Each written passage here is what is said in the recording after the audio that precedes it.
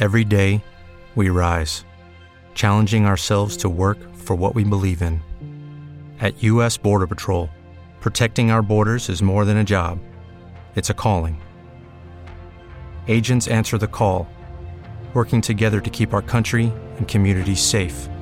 If you're ready for a new mission, join U.S. Border Patrol and go beyond. Learn more at cbp.gov/careers. Blog Talk Radio.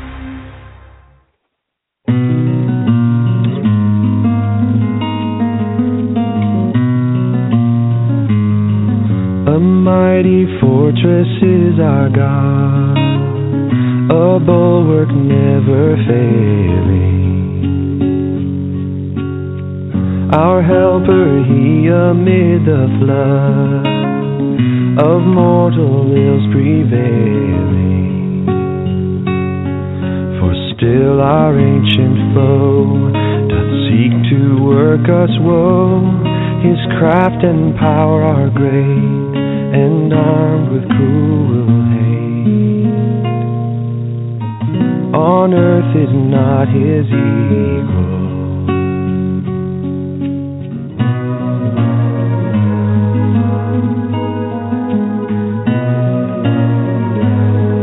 Did we in our own strength confide, our striving would be losing.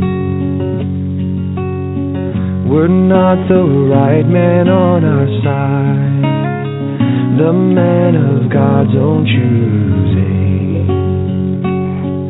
Dost ask who that may be?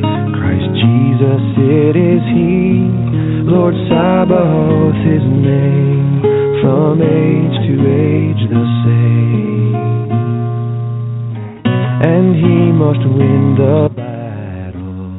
All right, friends, welcome to a special informal debate edition of Theology Matters, and we have been doing our series on the Protestant Reformation for, I think this is the third year now, and as of now, we have about 12 hours worth of shows. We've done several debates. The first one we did was with Devin Rose and Nathan Taylor, and you can find our Facebook page at Theology Matters with the Pellews, and you can find that debate. We've done just several in the past, and so this month we're going to do a few more, and so we're going to start tonight with two gentlemen that we've had on the show in the past. Last year we actually had Doug Beaumont and Tony Arsenal come on and discuss the topic of justification, and so a couple months back, I got a hold of them and asked them if they wanted to come on and have a dialogue on the topic of purgatory, and they agreed to that. We're going to use the same format, and we don't have a whole lot of time, so we're just going to kind of jump into it. I'm going to give them both, I guess, probably 5 minutes or so, unless they want more to talk about, especially Doug, if he wants to talk kind of about what purgatory is, etc., and then we'll jump into some of the questions. So let me go ahead and introduce you to these guys. Doug Beaumont is going to be representing the Roman Catholic view on this topic, and Doug earned a M.A. in Apologetics from Southern Evangelical Seminary, where he served as assistant to Dr. Norman Geisler and taught Bible and religion for 10 years before converting to Catholicism. He is currently pursuing a Ph.D. in theology at Northwest University.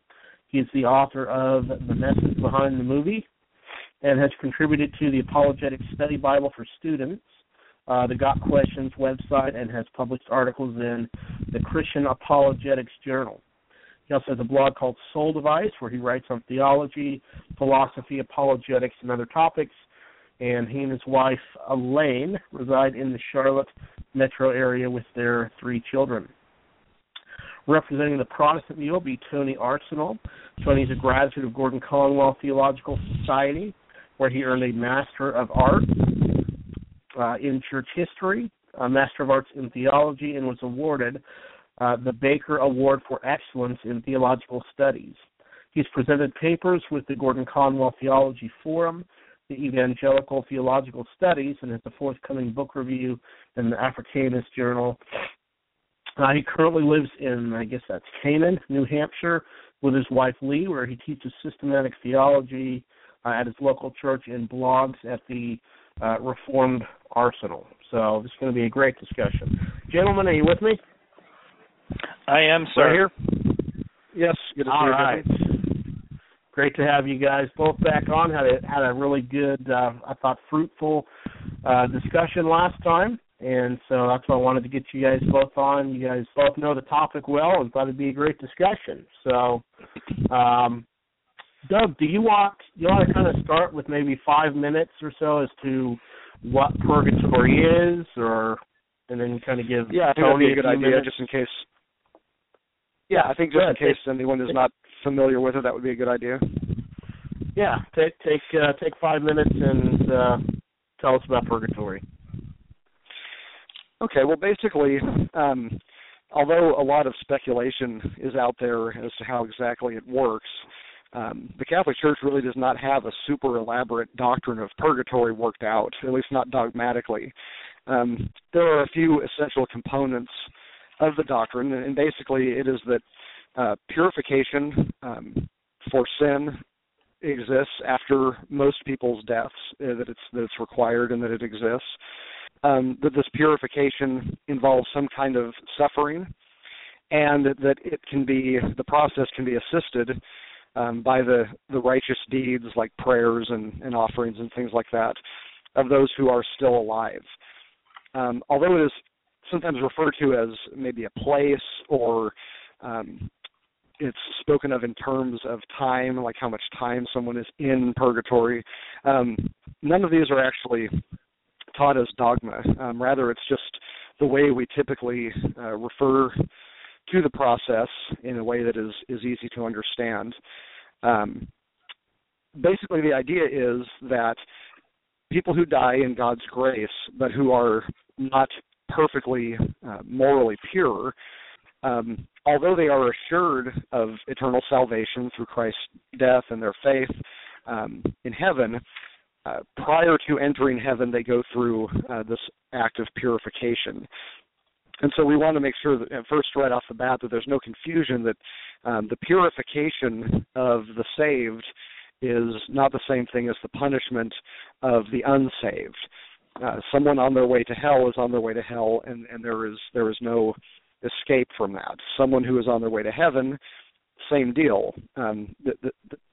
Purgatory is not a third state that exists eternally. It is not a place that is like a third container for someone that maybe isn't good enough for heaven but is too good for hell. It's none of those things. Rather, it's more like heaven's mudroom, if I may use a Southern phrase. Basically, it's where whatever is left over of sin in one's soul is purified and gotten rid of, so that when they enter heaven, they enter purely. And this is fairly closely tied to some of the things that help souls in purgatory get through the process either faster or however you want to think of it. And this would be prayers for them, sacrifice of the Mass, almsgiving, basically anything that someone can do to perform righteous deeds in this life, they can sort of dedicate to the holy souls in purgatory to help them get through their purification faster. And I think that's probably enough as far as an introduction goes. I'm sure we'll flesh out a lot of the details as we go along. But again, just to reiterate, basically, if somebody believes that we are impure, morally impure in this life, that we don't reach a state of moral perfection in this life, and that we are, in fact, morally pure in heaven, then something has to happen between death and heaven to purify us. And that is essentially the doctrine of purgatory. Okay, thank you, Doug. Tony, do you have anything you want to add to that, or you just want to jump into questions, or how do you want to do it? Sure. I thought I would open with a quote from John Calvin. I'm a good Reform guy, so I got to go back to the Institutes. So just wanted to sort of set the framework for the debate in terms of what's at stake and what the importance of it is. So reading from Book 3, Chapter 5, Section 5 of the Institutes, Calvin had just gone through explaining what he saw to be the abuse of the flock by the doctrine of purgatory, and he says, "It is perfectly clear from what was lately said that the blood of Christ is the only satisfaction, expiation, and cleansing for the sins of believers. What remains but to hold that purgatory is mere blasphemy, horrid blasphemy against Christ." Now, I want to make it clear that anyone who wants to try to frame the Catholic doctrine of saying that people merit the forgiveness of their sins or they merit their own justification or something like that simply doesn't understand the doctrine of purgatory. But I think that one thing we need to make sure we understand is just because we're not talking about justification, speaking from kind of a Protestant framework, doesn't mean that it's not an offense to the work of Christ to somehow move the remission and the purgation of that sin and in the process of sanctification from being Christ's work through the Spirit. So I really want to make sure that we're clear on that it's not, this isn't really a matter of, it's not a soft debate. It's not a soft, it's not a discussion that doesn't have, firm lines in the sand. And I think sometimes there are certain sectors of the Protestant quarter, and I'm sure some of them will come up tonight during the debate, that want to make it seem like there really isn't a line that needs to be drawn.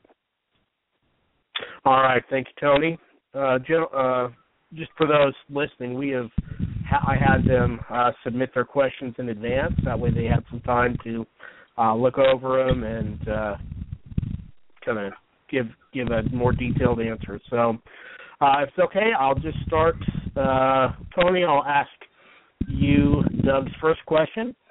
And Doug's first question, I'll give him a little time to clarify if he wants to. This question is, do you believe that nothing unclean can enter heaven? Yes, I believe nothing unclean can enter heaven. I suppose you probably want a little bit more than that. So I would affirm what the Catholic position is saying, that heaven is a place of complete and utter purity, that there is no remnant of sin and no leftover stain from our earthly life and our sinful natures. I might want to flesh out a little bit more exactly what it means to enter heaven and how that all works, because we even see in Scripture that Satan himself, after he has fallen, comes into the throne room in the presence of God, and in the book of Job we see that happen pretty clearly. So I'm not entirely sure exactly where we would need to go with that, but I think we need to get specific about what it means. And I guess what I take it to mean is eschatologically, in the end of all things, when people have reached their final state in presence with God and are fully beholding His glory, there will be no leftover stain of sin and no leftover remnant of the effects that sin has had on us. Okay, and what we'll do is about 6:30, we'll move to the second question, so that's about 15 minutes. So at this time, I'm just going to let you and Doug have a conversation. Doug, I'm sure you probably want to go ahead and address what he just said, so you guys go ahead for the next 15 minutes and have a discussion. Okay, sure.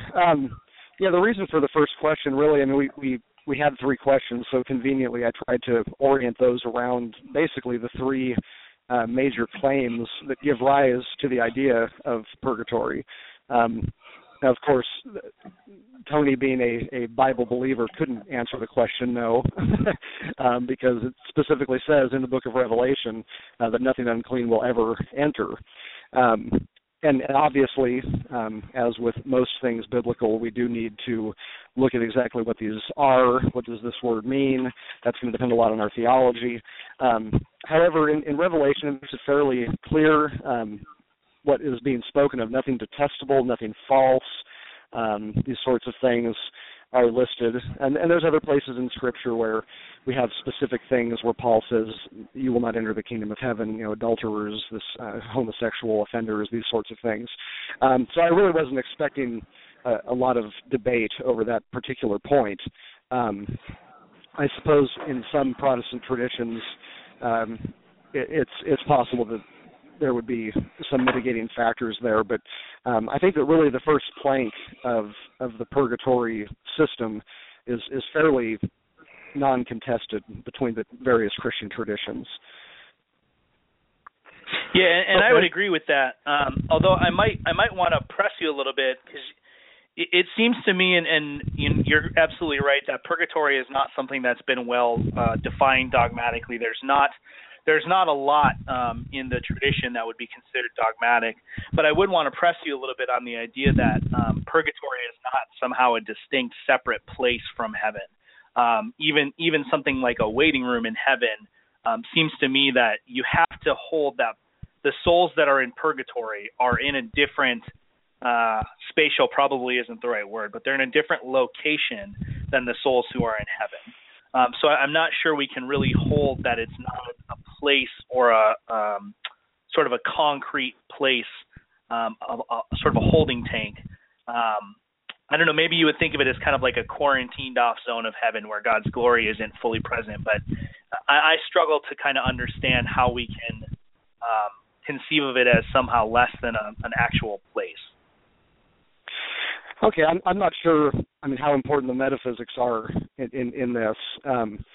Just to give an example, Thomas Aquinas, who is my theological hero and probably the most important of the doctors of the church, he only devoted 2 brief questions to this subject in his entire Summa Theologica. And in fact, on this very specific question that you just had, he says this: nothing is clearly stated in Scripture about the situation of purgatory, nor is it possible to offer convincing arguments on the question.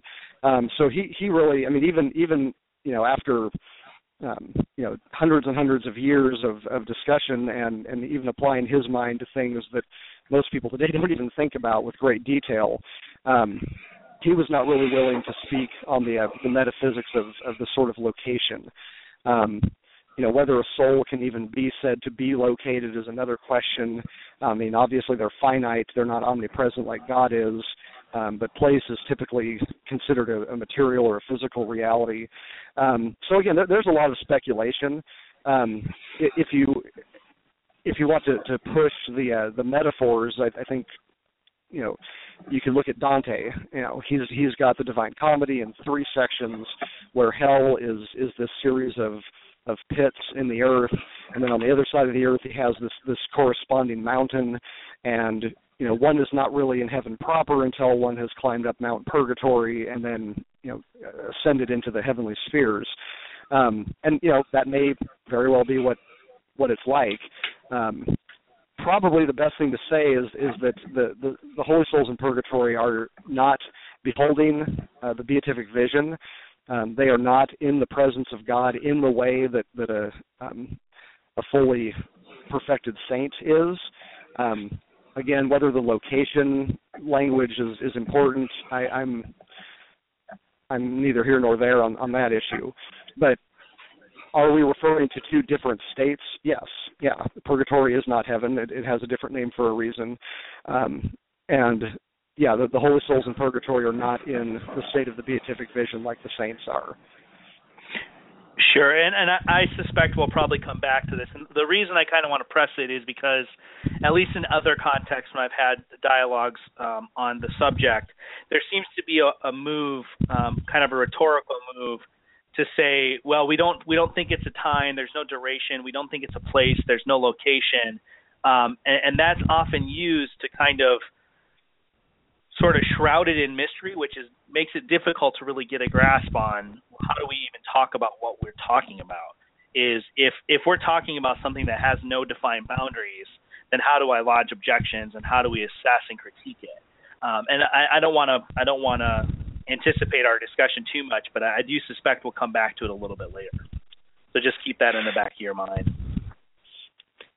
Yeah, that's fine. I understand. And in fact, that was my impression some years ago at one of the National Apologetics conferences. They actually invited Peter Kraft out, a pretty famous Catholic apologist, and he was speaking about some of the differences and similarities with Protestantism and Catholicism. And I remember him saying when he got to the doctrine of purgatory, basically the way I laid it out, if you agree with these 3 things, then you already believe in purgatory and the rest is just details.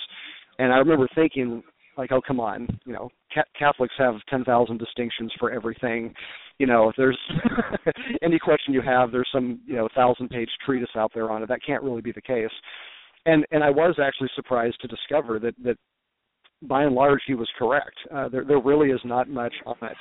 And I'm not just trying to illicitly limit the scope of the discussion to just the dogmatic pronouncements, but rather even if you look in the Catechism, you've got 3 or 4 paragraphs, and that's about it. Right. They're just really, the state of the soul really is mysterious and debated within Catholicism itself. The important thing being that purification is happening, it involves suffering, and that can be lessened by the righteous deeds of the saints. And that's really it. I mean, you don't have to believe anything else in order to fully affirm the doctrine of purgatory. Sure. Well, and I have a feeling we're gonna probably short circuit the conversation a little bit and move forward faster than the questions bring us. But I would just want to at this point bring in 1 Corinthians 6:11, which is, as such and such were some of you, but you were washed, you were sanctified, you were justified in the name of the Lord Jesus Christ and by the Spirit of our God. And so I think it's important to recognize that, at least speaking from the Reformed perspective, this idea that Christians who are justified and in the process of being sanctified are somehow in a state of uncleanness. I just don't see that really bears out. And we see that grammatically from the aorist verbs in this, that it's the aorist tense carries an implication of an act that was completed entirely in the past at a point in time. So when we say that nothing unclean can enter heaven, I think a Reformed Christian can affirm that absolutely, without having to posit some sort of third state where the cleansing that didn't happen in this life continues on and is completed in the next. Just looking at the face of this text, it looks like that cleansing and that purification is already accounted for. Granted, there's a little bit of that sort of prophetic perfect that happens, or the accomplished verb tense that Paul uses often to describe the finality and the certainty of an event in the future. But it just seems to me that that's a little bit of a specious argument to say, well, you're not completely sinless now, you're not completely able to refuse to sin now, and so there must be further progression. It just seems like a bit of speculation that I'm not sure is justified. Yeah, we may be jumping ahead a little bit, but that's just the way these things go, because it's a conversation. We're not having a formal debate here. Sure. So I appreciate you bringing that up. One of the things that I find that's interesting about salvation language in Scripture is that you can find past tense and future tense verbiage applied to the notion of salvation, the specific notion of sanctification, even justification. There are times when Paul uses the word sanctification in something like the past, like 1 Corinthians 6. We also see this in Hebrews 10. But then he also uses it in the future, such as 1 Thessalonians 5, where he says, "May the God of peace himself sanctify you completely, and may your whole spirit, soul, and body be preserved blameless at the coming of our Lord Jesus Christ." So there has to be some way to reconcile both the fact that Paul can talk about sanctification of certain people in the past and talk about it in the future. It may be that the Corinthians that he was speaking to were completely sanctified at the time that he wrote that letter. That doesn't mean that they didn't lose it later. And in fact, church history seems to indicate that the Corinthian church didn't do so well. And with the believers in 1 Thessalonians 5, he's very clearly asking God, praying that they would be sanctified, and that this would be going right up until the coming of the Lord, which we know is even future for us as well. And we even see this with justification. In Romans 2 and 3, we see justification in the future tense. So I'm not sure how much to make out of that. I think it's pretty easy on the Catholic paradigm to affirm the past and present tenses of all of these salvation terms, because we don't hold to once saved, always saved. And we see a progression in salvation that is sometimes referred to in Scripture as sanctification and sometimes referred as justification, which, as far as I know, that's a fairly uncontested view that salvation is in some sense a process, even if we break it up into distinct stages, the typical being justification, sanctification, glorification. And yet we see those specific terms used in both future and past tense in Scripture. Yeah, but it just seems to me, and I mean, you even quoted this verse when you were explaining the doctrine of purgatory. You talk about specifically. I hate to be a little bit brash, but I find it hard to believe that you really think that it's a possibility that the Corinthian believers were fully sanctified at this point when he's writing to chastise them about their bad behavior.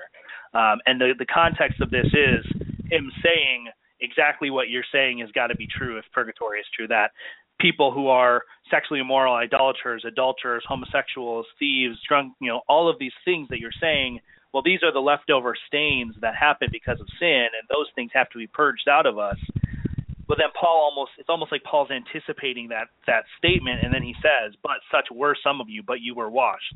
So we have this progression in the text where he's saying, and then he does launch right into the next statement that we should flee from sexual immorality. It just does seem to me that the stains of sin are something that is accomplished and taken care of in some real sense on the cross that isn't something that is a part of our experience. So I'm just not exactly sure how we can sustain the idea that Paul is going to say, well, these are a list of things that will keep you out of the kingdom of heaven, but you were washed, you were sanctified, you were justified, and then somehow still hold to the idea that Paul would then, sort of this theoretical continuation of thought, say, but you still need to be washed and sanctified and in the Catholic paradigm justified. I just can't make sense of how that would function together, especially when you quote this particular passage, cutting it off, right at verse 11 to justify the doctrine of purgatory. Oh yeah, and I'm not using this to justify it. I was simply pointing out that the verse that you quoted was indeed talking about sanctification in the past, but that we also have him talking about it in the future and even praying that it would continue up until the time of the return of Christ. In fact, what leads into that is something that sounds a lot like the 1 Corinthians passage. 1 Thessalonians 4, he says, "This is your sanctification, that you abstain from sexual immorality, et cetera, et cetera." So what I'm saying is that sanctification in Scripture seems to have a past, present, and future aspect to it. And so there's no argument from the past tense that says, oh, well, purgatory must be unnecessary because we have this past tense verse right here. Well, there's also future tense verses. So I think it becomes important to see that, is sanctification a process? Do we grow in sanctification? Is there a sense in which we can be called sanctificated now based on something that happened in the past and in the future? It seems like it is, if we're going to look at the tenses that are used in Scripture. And I don't think that either one of our paradigms has trouble explaining that. But since that verse was brought up as something that seems contrary to my paradigm, I was just pointing out that it in fact is not. Okay, Tony, go ahead. Take a minute or so to wrap up your answer, and then we need to move on to your question for Doug. So go ahead and take a minute or 2 minutes, respond to Doug, and then we need to get to your question. Sure. So I think, what Doug said is absolutely right. That I don't think any Christian can justify, especially not on biblical grounds, the idea that there will still be sin or there will still be the effects of sin in heaven. What exactly that means, I guess, is something that we can hammer out, and I'm sure theologians continue to do that. But I'm not always clear exactly how that is supposed to be a problem for the Protestant paradigm, and I'm sure that we'll hammer that out more as we go. All right, let's go ahead and move on to your question for Doug. Doug, do you have your question there that you want to ask, or do you need me to pull it up here? I can pull it up and read it if you need me to. Go ahead. You can moderate. I don't even have them in front of me, actually. Okay. Tony's question to you is, please explain the biblical support for the doctrine of purgatory. Please explain the biblical support for the doctrine of purgatory, and then at 6:50 we will move on to the next question. Okay, very good. All right, so going back to the idea of the process, the basic reason for believing in purgatory is that few, if any, people attain perfection in this life, and we know that in heaven everyone will be in a state of perfection, and therefore something happens in between. And again, the details are disputed among numerous parties, but the basic outline, I think, is fairly easy to show from Scripture. When you look at whether or not perfection is attained in this life, I mean, all you have to do is just read Paul's letters. He's constantly writing to people who are believers, often very good believers, but they still need a lot of work. In Romans 6, he talks about people who have been freed from sin, past tense, and this is a result that comes with sanctification, and the outcome of that is eternal life. So simply being freed from sin does not mean that one is already sanctified, past tense. In James 2, he talks about people who keep the whole law and yet stumble in one point, still guilty. And we all stumble in various ways, James chapter 3. So if to stumble with relation to righteousness makes one guilty, and we all stumble in various ways, then clearly in this life there are very few who are going to be able to say that they have achieved moral perfection. Of course, the famous passages in 1 John, if we claim to be without sin, we deceive ourselves. But if we confess, he is faithful and just and will forgive us our sins and purify us from all unrighteousness. There's not really any time limit set on this. This could go right up until the very instant of death. And I got a little Calvin for you here, Tony. The Institute's 2:14:10, Calvin said, "No perfection can come to us so long as we are clothed in this flesh. The law will always have grounds for accusing and condemning us." So, again, I don't think that either one of these are terribly contested. In heaven, everyone is perfected. We've already heard Revelation 21:27, nothing unclean will enter heaven. Habakkuk 1 says that God has pure eyes that will not even behold evil and look on wrong. Ephesians 5, everyone who is sexually immoral or impure or is covetous has no inheritance in the kingdom of Christ and God. Hebrews 12:14, without holiness no one will see the Lord. And then a couple verses later, the firstborn who are enrolled in heaven are the spirits of the righteous made perfect. So if we have these two planks that few, if any, are perfected in this life, and they are perfected in heaven, something had to happen in between. So I think that really the only basis for debate or dispute in this has to do with what exactly it is that purifies somebody. And it seems in Scripture that suffering and the testing or the trials of faith are very closely tied to sanctification. Paul says in 2 Corinthians 7 that we need to cleanse ourselves from every defilement of the body and spirit and make holiness perfect. Okay? 2 Thessalonians 2:13, we have salvation through sanctification. A couple verses down, he says, "Therefore stand fast and hold to the traditions which you have been taught." Romans 5, we have access by faith into his grace. Being justified by faith, Romans 5:3-5. Being justified by faith, we have peace with God through our Lord Jesus Christ. Okay, so there's justification, by whom we have access by faith into his grace. And not only so, but we glory in tribulations. Well, why would we glory in tribulations if we're already justified by faith? Well, because tribulation worketh patience, patience experience hope. And the love of God becomes shed abroad in our hearts by the Holy Ghost. So even for someone who is justified, there is still purification to come, and often it has to do with sufferings. In Philippians 2, and 3, when he talks about the name of Jesus, every knee should bow, it says, Paul says, that I may know him in the power of his resurrection and the fellowship of his sufferings. I press on to make it my own.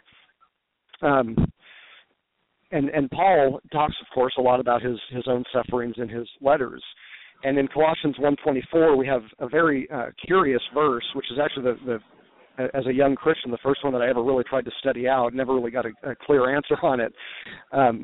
But he says, Paul says, I rejoice in my sufferings for your sake, and in my flesh I complete what is lacking in Christ's afflictions for the sake of his body, that is the church.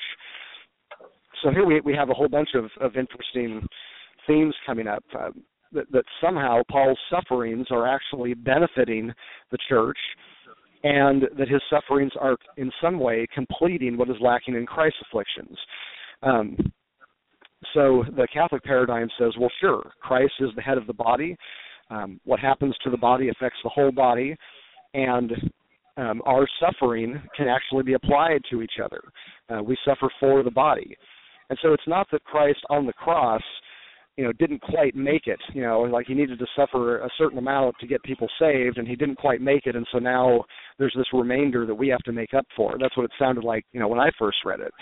Rather, it is that the sufferings that are involved with salvation continue in the body right up until the end of time. As long as there's a church, there's going to be sufferings in it, and those sufferings are actually good for the body. In 1 Peter 1-5, he talks about the trial of faith, which will be more precious than gold, that it may be tried with fire and be found unto praise and honor and glory. And then he says, you rejoice with joy unspeakable and full of glory, receiving the end of your faith, even the salvation of your souls. Which sounds a lot like Sirach 2:1-6 in the Catholic Old Testament, by the way. So again, we see faith, we see salvation, and trials, even trial by fire being put together here. And one of the classic verses in Hebrews 12, concerning the discipline of the Lord. It is those who are saved, those who are actually part of God's family, that are punished by him, disciplined by him, chastised by him. This is a discipline that we have to endure. Okay, why? Because God is actually treating us as sons when that happens. He's purifying us. If you are left without discipline, in which all have participated, then you are illegitimate children and not sons. Well, why would God do this? A couple verses down, he disciplines us for our good, that we may share his holiness.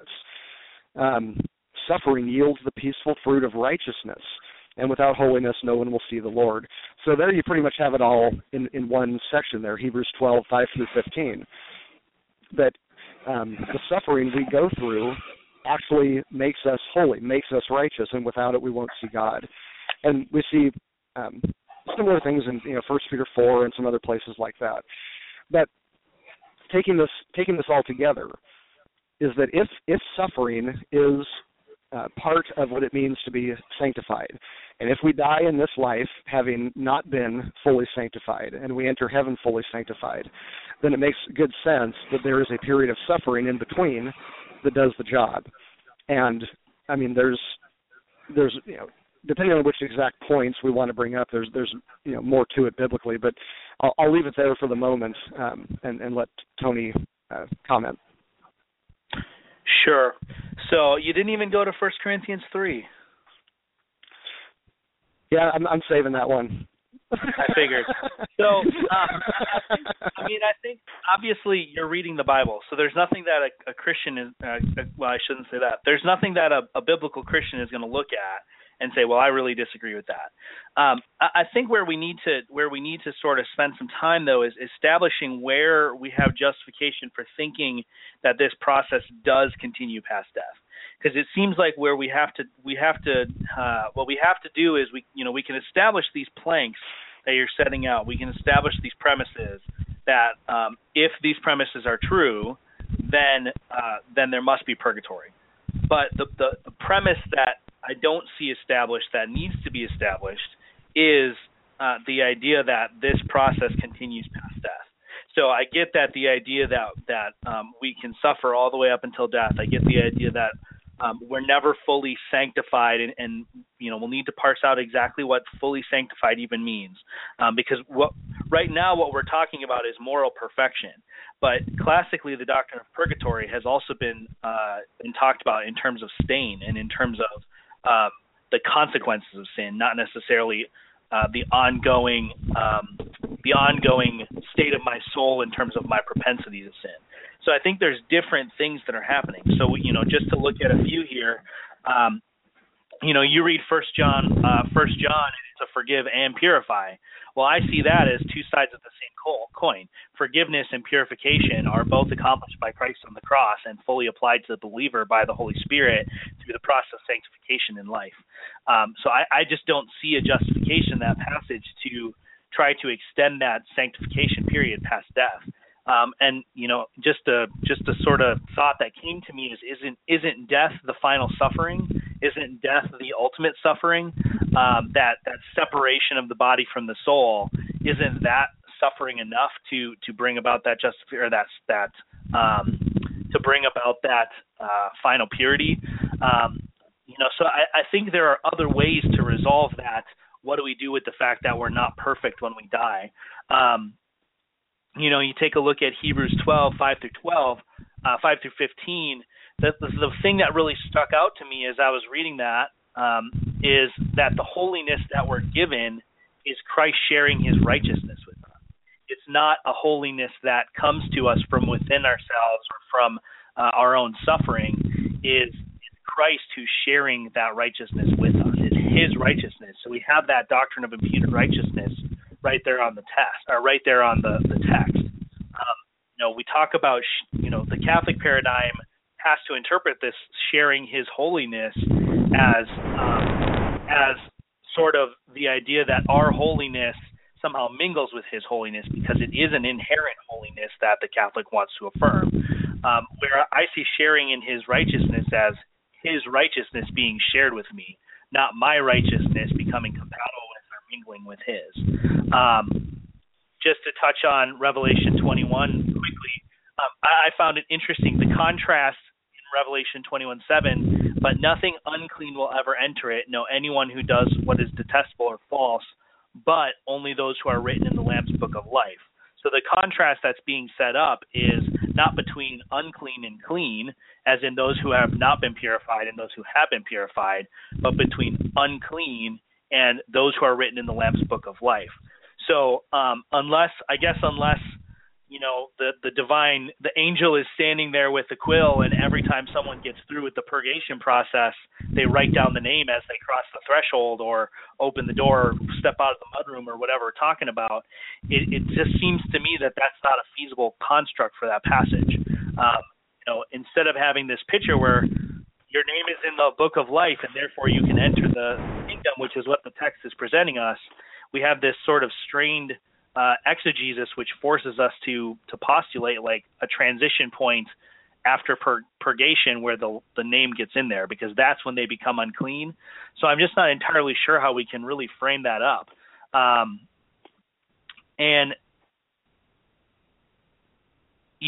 think we just look at this. We're missing that premise that I really would like to see justified, is that premise that this process is, one, not completed in life or can't be completed in life, and two, that this process necessarily extends past death. And I know those are kind of related premises, so I guess I'm interested in hearing that. Okay, Tony, we're just having a little technical issues. Doug's cell phone there, we're getting a lot of kind of background noise. Hey, Doug, can you hear me okay? I can hear you fine. Okay, sounds like Darth Vader's on the phone. So I'm not sure if you're in a windy area or if you can move the mic a little bit from your mouth, but getting a lot of breathing into the mic. So I'm not sure if you can. Yeah, that sounds better. Yep. So I'll let you go ahead and respond to Tony there.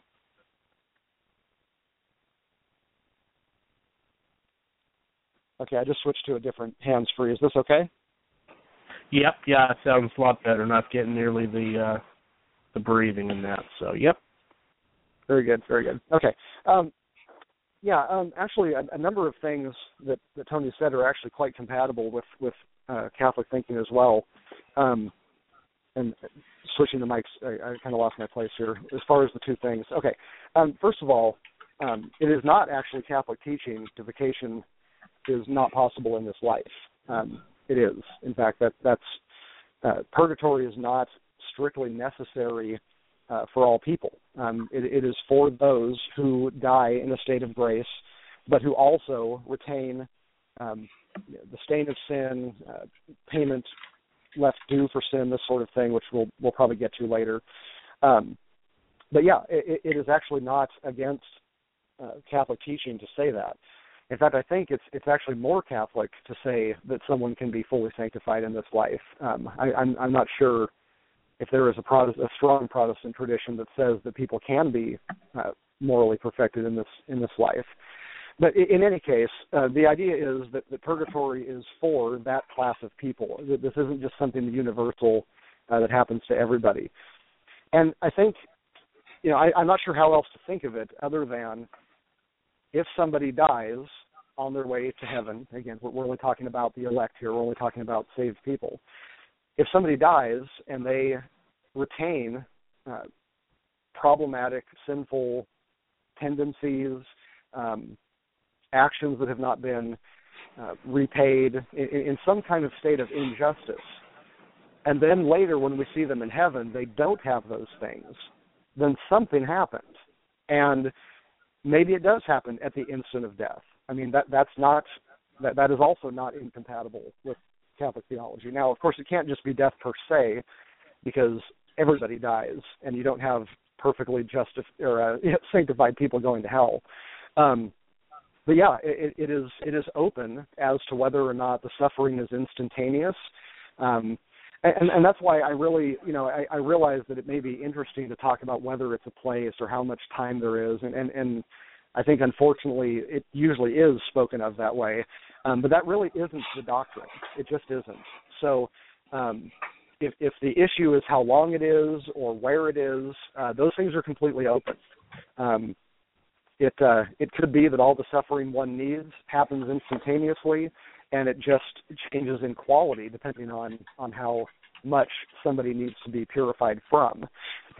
So that's not a problem for either paradigm. And I think, unless I'm missing something, it seems like simple logic that if somebody dies in state X and then is found in heaven in state not X, that something changed. And all purgatory says is that change is available to people, is required of certain people who don't die in a state of perfection and total exhaustion from sin, and that it involves suffering. That's it. It's just that. So that's my response to those 2 points. Right, and I think this gets back to kind of where I was coming at earlier is there seems to be a pretty clear trajectory within the Catholic paradigm as far as the development of this doctrine that, it was really clear in the older language about purgatory that it was a place. It was a place, it was a time, and there's a retroactive, and we talked in depth about this in the last one, so I don't want to belabor the doctrinal development point too much, but the tactic that I see being employed when I'm dialoguing with Catholics on this is this idea that, well, it's not a place, it's not a time, it's just an experience. And so it's really not all that different than what you're saying anyways. And there's this kind of idea that, like, well, see, you're Catholic and you didn't even know it. And that to me just is not going to cut it, because it seems as though there has to be, whether we, maybe place is the wrong word. I get that we're struggling to come up with terms for what an atemporal, aspatial thing, what to call that. But there's some sort of experience that's happening. That is happening to people after death, that is obtaining them some form of merit by which their suffering is obtaining them purification. And so we have this process that's happening, but then the Catholic who's trying to push back against it and trying to make it look very friendly to Protestants is limiting this experience to being something that's atemporal and aspatial. But how can we even conceptualize an experience that doesn't occur within time? How can that even be a possibility? So then, of course, the next step is to say, well, it's a mystery, and we don't have a way to talk about it. But to me, that just smacks of a way to shut down a conversation when you don't really have a way to respond. And one of your questions that we're going to get to, and I'm going to preempt it a little bit, is trying to get at the point that sanctification is necessarily an experience. It's something that we experience in time as persons, conscious of it. But how can a person who is always a temporal creature, there's never a point when a human becomes atemporal, how can a temporal creature ever experience something that doesn't have a timestamp on it? Okay, Doug, take 2 minutes, wrap us up, and then we move on to your question to Tony. You got 2 minutes. Go ahead. Okay. Yeah, one thing I want to point out is that due to doctrinal development, the Catholic is held to what has been dogmatically pronounced. A lot of people have talked about a lot of things, this isn't. The process is not to go back through and proof text things and then change it for apologetic purposes. I'm just saying what it is, and I'm not trying to make it palatable to Protestants. All I'm really saying is that, look, here is the range of possible ways of describing purgatory. And there are people that make the same arguments that you make, Tony. I mean, a timeless event for a timed creature doesn't make a lot of metaphysical sense. The instant may be the smallest instant of time that can exist. What I'm saying is that it's just rather fruitless to really try to get a lot of traction out of the doctrine of purgatory, talking about things that are not actually part of the doctrine. I mean, if we can speculate, but that's not really my job. This is not an area that I do theology in. So I'm merely saying what the church actually teaches. Go ahead, Devin. All right. Let's go on to the next question for you, Tony, from Doug. Can someone, even a Christian, be truly clean, i.e. sinless, in this life? So, can someone, even a Christian, be truly clean or sinless in this life? Sure, and I would start out by saying I think the question is a loaded question, and I mean that in the sense that it's a fallacious question. The question itself presupposes the idea that clean and sinless, and I take sinless to mean able to not sin or never sinning. It presupposes that those two things are synonymous. And I just don't accept that as a viable definition. So we can be clean and we're cleansed by the blood of Christ, and that language is all over the Scripture. And we talked about one example earlier. We can be cleansed by the blood of Christ and made clean, but at the same time be people who are still struggling to war against sin. The famous phrase "simul justus et peccator," the idea that we're both sinners and saved, that we're both saints and sinners, it's springs true. And I think we have passages in the Scripture, I'm just thinking off the top of my head, to the pure all things are pure. Well, that presupposes that there are people who are pure. And the people who are pure in that passage are Christians. And to those who are defiled, nothing is pure. And it presupposes that those who are defiled are non-Christians. So there's this binary category in the Scripture between those who are pure and those who are not pure. And it's not there are Christians who are pure, the apostles who are pure and who go straight to heaven, and they get straight through there without purgatory.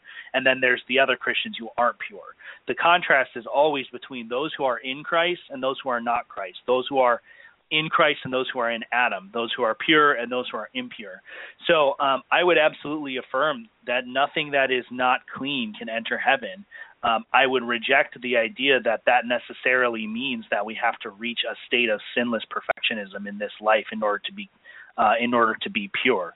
Christ's merit is applied to us completely, And that, to speak in sort of the Catholic way of talking, I don't see why that would necessitate his merit being applied to us only in terms of our legal penalty and having our sins remitted, but not the consequences of those sins, not the penalty of those sins. Those two concepts don't really seem to be coherent. So when we have someone who says, don't worry, I forgive you for breaking the lamp, we recognize that they don't necessarily really forgive completely if they still then expect the person to pay for the lamp. We've had everybody's had that experience where they get in an argument with someone and someone says, "Don't worry, I forgive you. This is over. Let's not talk about it anymore." And then a couple days later, the same point comes up, and you know that they never really forgave you. And to me, the idea that we have the forgiveness of sins, but we still have to suffer for the penalty is somewhat incoherent. And that's why I'm at a little bit of a loss with Doug's presentation, because the way I've always had it explained to me is that, well, when you sin, it kind of leaves a dark spot on your soul. You get a little dirty. And, when you go through purgation, that's like taking a bath, and it's cleaning off that dirt. Even though you're forgiven of the sin, the consequences of the sin, the stain of the sin is still there, and that's what's being purged. But Doug's presentation seems to focus much more on the idea of moral perfection and the ability to not sin. So I'm not exactly sure, and that's just how every Catholic apologist I've ever interacted with has explained it to me. And they've even said things like, it might be better to think of purgatory as a bathtub or a fountain than it is to think of it as a fire, which I know is, those are all metaphorical languages getting at the same thing. But I just reject that idea that unclean and sinless mean the same thing, or clean and sinless mean the same thing. Yeah, that's fine. I was using the word clean to tie it into the first question, but just to be clear, you would say that sinless perfection is not possible in this life, or that it is. I'm really just curious. It is. It's not possible in this life to be completely free from sin and to completely avoid sin. Okay. And is someone in heaven in that state? No. Okay. So that really is all I was trying to get at, is that there is a state that people are in this life that they can't get out of, forgiven or not, and when they are in heaven, they are not in that state. Okay, so really that's the two out of the three planks are settled right there. We don't need to use the clean language. Sure. And so what justifies positing some sort of experience beyond death itself for a Christian that necessitates that transition? So when I look at that, I say whether it's the separation of the spirit from the body and not in some sort of Platonic, the body is dirty and the spirit is pure sense, but the separation, the experience of the spirit being separated from the body, what is it that makes it so that's not the experience? I'm not saying that's what it is, but that's just one point that I could point at and say, well, that's what it is. And we're speculating based on statements, logical statements that we're stringing together, which is fine. It's systematic theology right there. But, if we use Occam's razor, why are we positing some experience that is not death itself, but is after death, even if it's only the smallest conceivable instant of time? What justification is there for adding that extra step into the process? That's where I'm stumbling. Okay, well, I think death. If we're talking about the process of the soul separating from the body, then there's obviously a time before and a time after. If that is where purgatory gets stuck, again, that's not contrary to Catholic teaching.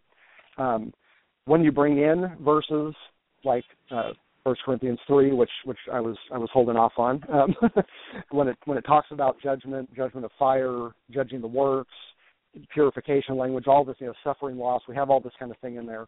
Then it seems to me that there's at least some openness to the idea that there is a process that people undergo that is something that takes place after death. Again, it doesn't have to, but there does seem to be something that actually is happening to a person, just like it does in life. To be sanctified in life is to experience personal suffering and make restitution for things that we have done wrong to the best of our ability. I mean, we're finite and we're limited and we're imperfect, and so perfect justice is not going to be achieved in this life. This is why we have to fudge a little bit on some things.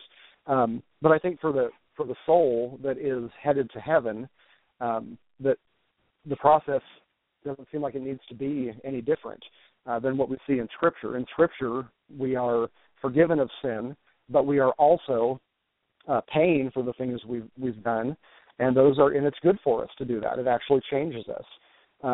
David was forgiven for his adultery and murder, and yet he was punished by having his child taken away. Moses was forgiven and saved when he died outside the Holy Land as a punishment. So I don't think that forgiveness and punishment or restitution are nearly as contrary as you kind of implied with your lamp image.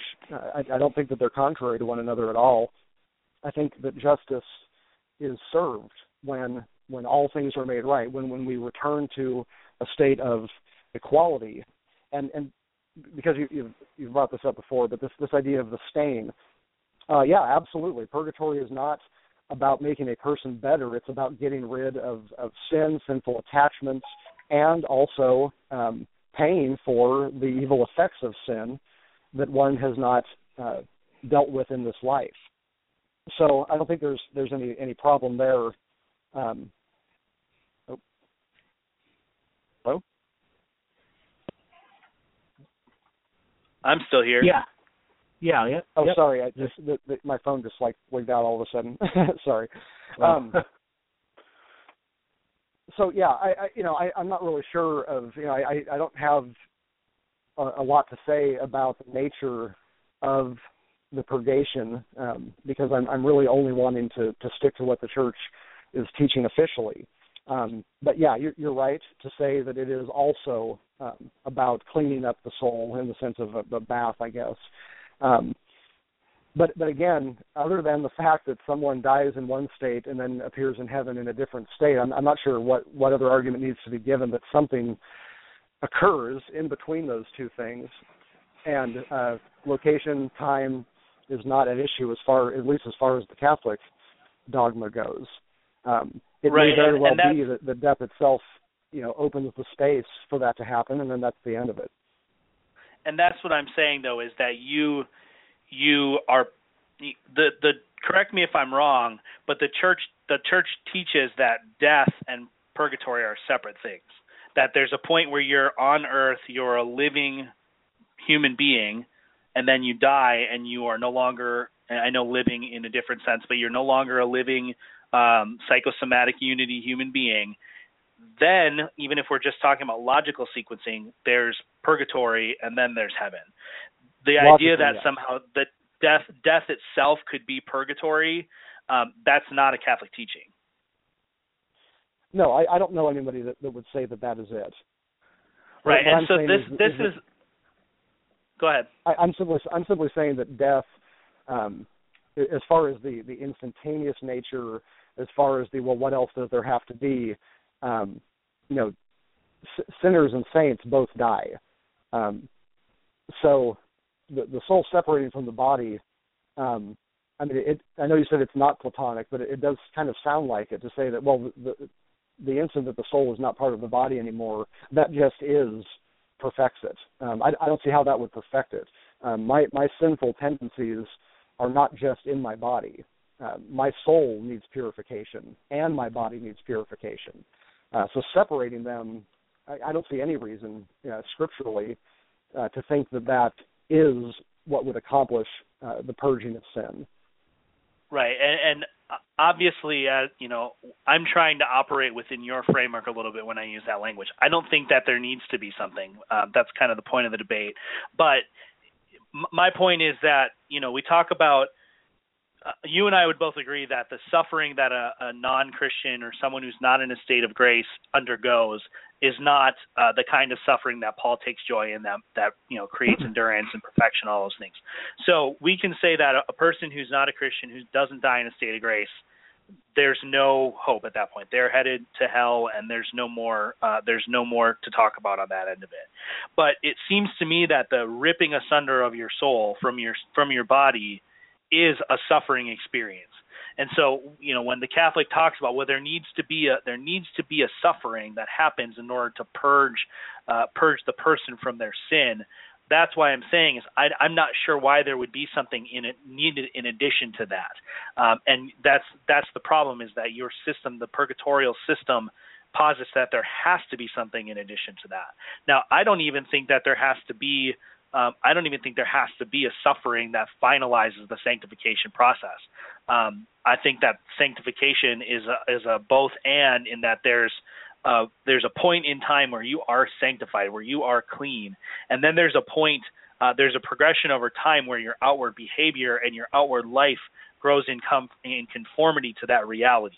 There's a permanent break with the power of sin that happens upon justification, that in a very real sense, that person is permanently and completely sanctified, in that they are permanently and completely set apart as holy, and sin no longer has ultimate power in that person's life. They now are able not to sin. They're just not able to completely not sin. So what I'm trying to get at is, just from a philosophical standpoint, even if we take out the just the tradition of the church, if we're talking about a purely philosophical standpoint, and I grant you all three of your planks, I grant you that no one is clean on this side of death. No one finishes that process. That's plank one. People in heaven are clean because of that second plank. The third plank, that there has to be something in between, I don't see that that's a premise that's been supported. I don't see that that's a premise that's been substantiated. And that's what I feel like a broken record. I keep harping on that. But it doesn't do to just collapse it in and say, well, it could be death. Maybe death is where purgatory happens. Maybe that moment in time.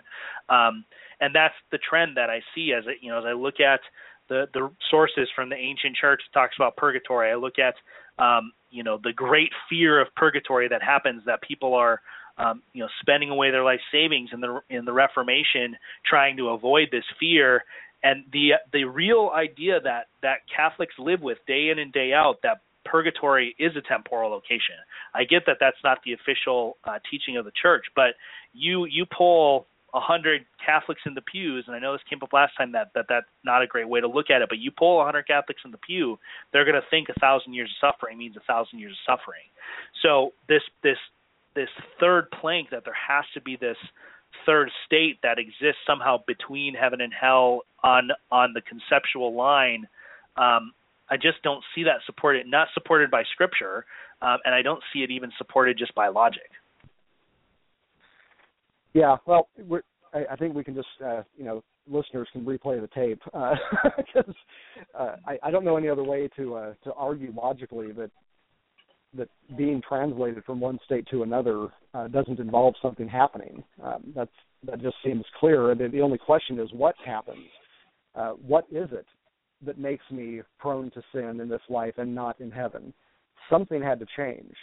And again, because Scripture typically refers to sanctification as suffering, and speaks specifically of a fiery judgment of works for believers after death.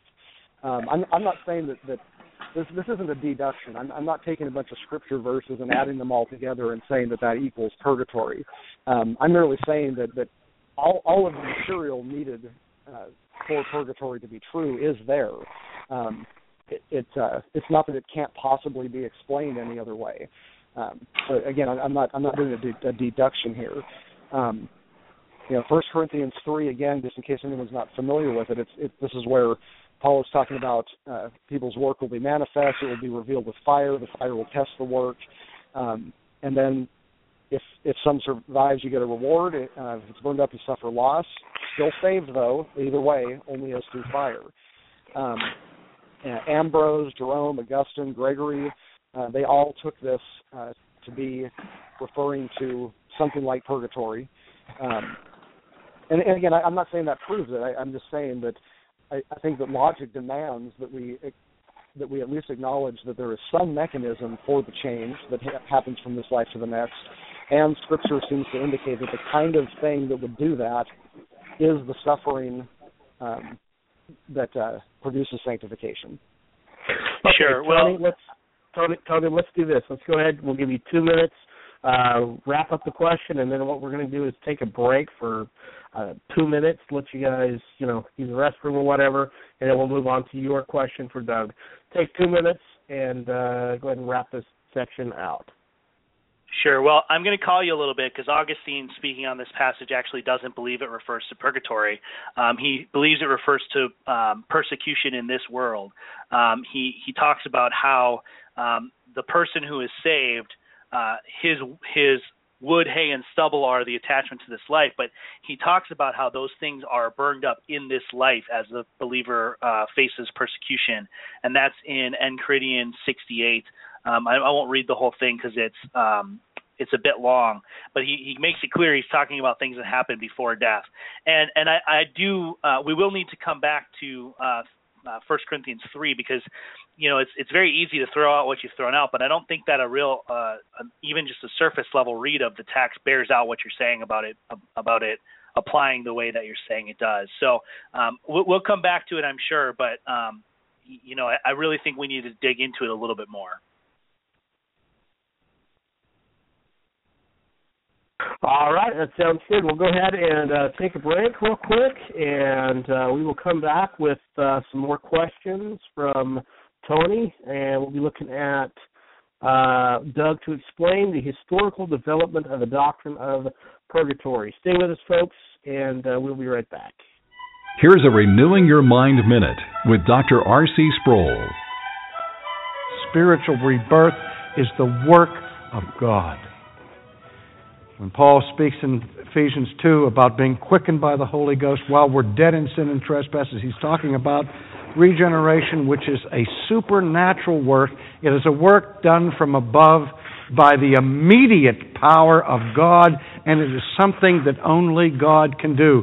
You cannot make yourself be reborn, any more than Lazarus could have brought himself out of the tomb. Just as you did not do anything for your natural birth except be born, so your rebirth is a matter of the mercy and grace of God. For today's special offer, visit renewingyourmind.org. Welcome to the 1 Minute Apologist. If you had 1 minute to be able to unpack for the audience, we interview the world's leading apologists to provide credible answers to curious questions. Welcome to the 1 Minute Apologist. I'm here with Dr. Norman Geisler. If you've been a Christian long enough, we've all experienced the Jehovah's Witness coming to our door. My question is, are Jehovah's Witnesses a cult? Well, a cult is defined as a group that claims to be Christian but denies one or more essential Christian doctrines. And there are about 14 essential Christian doctrines. We have a book on it called Conviction Without Compromise. It has a chapter in each of these fundamental doctrines, like the deity of Christ. They deny that. The doctrine of hell. They deny that. They deny the bodily resurrection. Well, there are three right off the bat that they don't believe. So how can you be a Christian when you deny fundamental Christian doctrines? Psalm 11:3 says, if the foundation be destroyed, what shall the righteous do? So you're going to call it a building if it doesn't have any foundations left to it, if it's crumbling because the foundations aren't there? Jehovah's Witnesses are not a Christian group. They're a Christian cult because they claim to be Christian but deny Christian doctrines, which makes them essentially a Christian cult.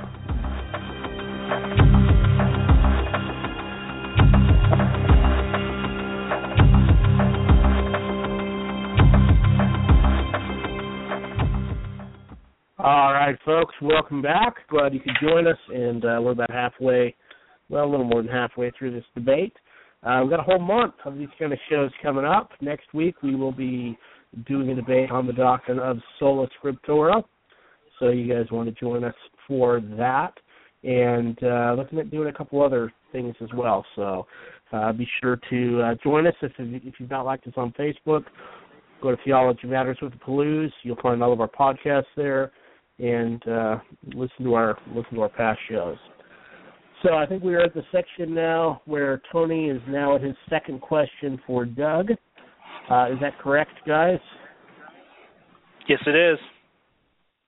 All right. Doug, can you please explain the historical development of the doctrine of purgatory? So explain the historical development of the doctrine of purgatory, and about, 7:35, we'll go ahead and go to the next question. You guys are both doing a great job. Just love the discussion, love the tone. It's even good to see a little more aggressiveness from both of you guys this time. That's good. We all know that it's, you guys are not attacking the person, but you're going after the arguments, and I think that we certainly respect that. So good job. Doug, I'll go ahead and turn it over to you guys now. Yeah, I appreciate speaking with you in this way as well, Tony. That's one of the reasons I agreed to be on here, was because of our interchange last time. I wanted to just begin the historical section here, I guess, with a few sentences from John Henry Newman. He says, there are two doctrines which are generally associated with the name of the fathers of the 4th and 5th centuries, and which can show little definite, or at least partial, testimony in their behalf before this time: purgatory and original sin. Okay, so he's beginning by saying that basically purgatory and original sin are typically associated with fathers of the 4th and 5th centuries and show very little testimony prior to this time.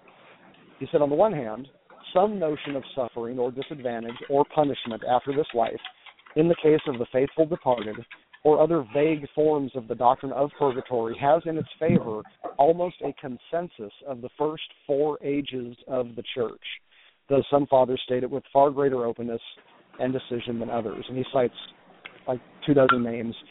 And then he says, whereas no one will say that there is a testimony of the fathers equally strong for the doctrine of original sin. And so I just think it's important to point out here that two things. One, while it is true that Catholic doctrine is based on holy tradition, scripture and tradition, that doesn't always mean that we can just go back to the 1st century and find the catechism. There are, and this would probably require a whole other show looking at the time, there are ingredients in what eventually became the doctrine of purgatory, such as the idea that there were prayers for the dead, for example.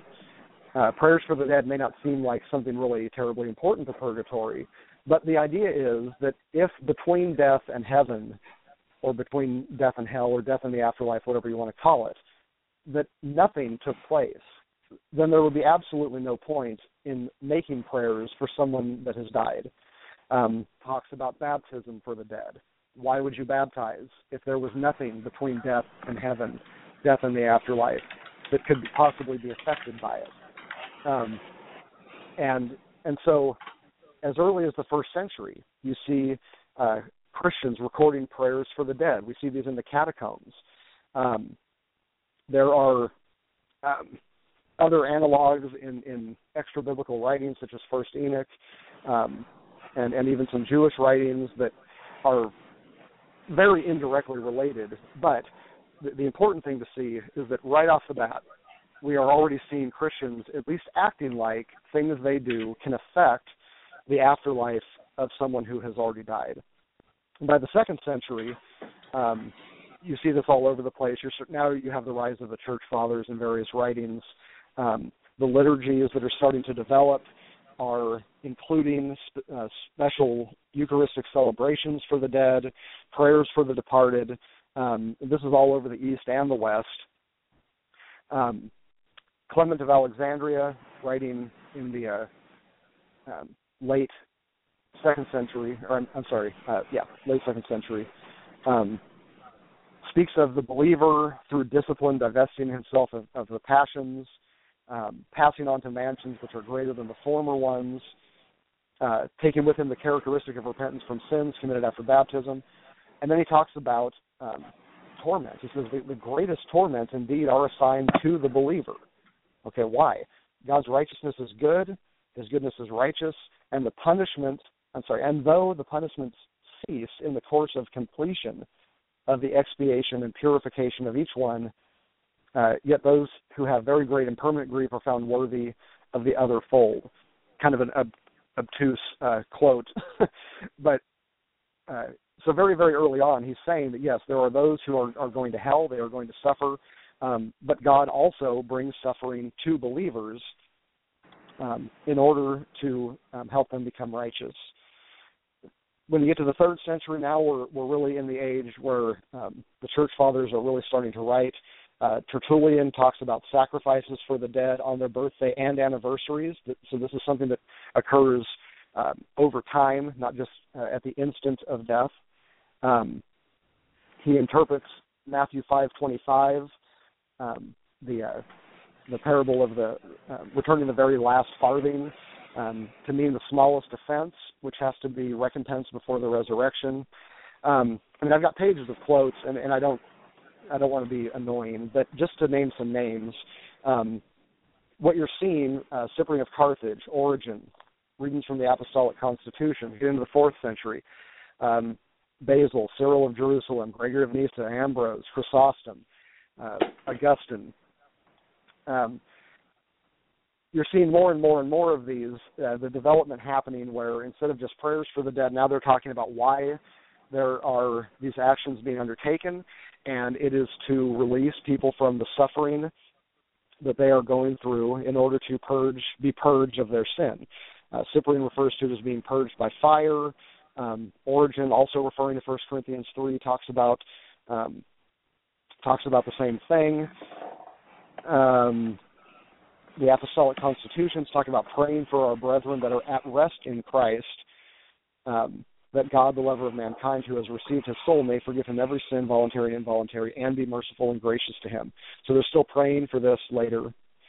As you go along, I don't want to take up a whole lot of time here because it's cumbersome. I can post all these quotes at some point. But basically, by the end of the 4th century, you find prayers for the dead in the liturgies. You have the fathers asserting that these practices are for the good of the holy dead, that this practice was from the apostles, and that these people are being helped by the prayers of the faithful, the celebration of the Mass and the Eucharist. And you really don't have, at least from what I've read of the history,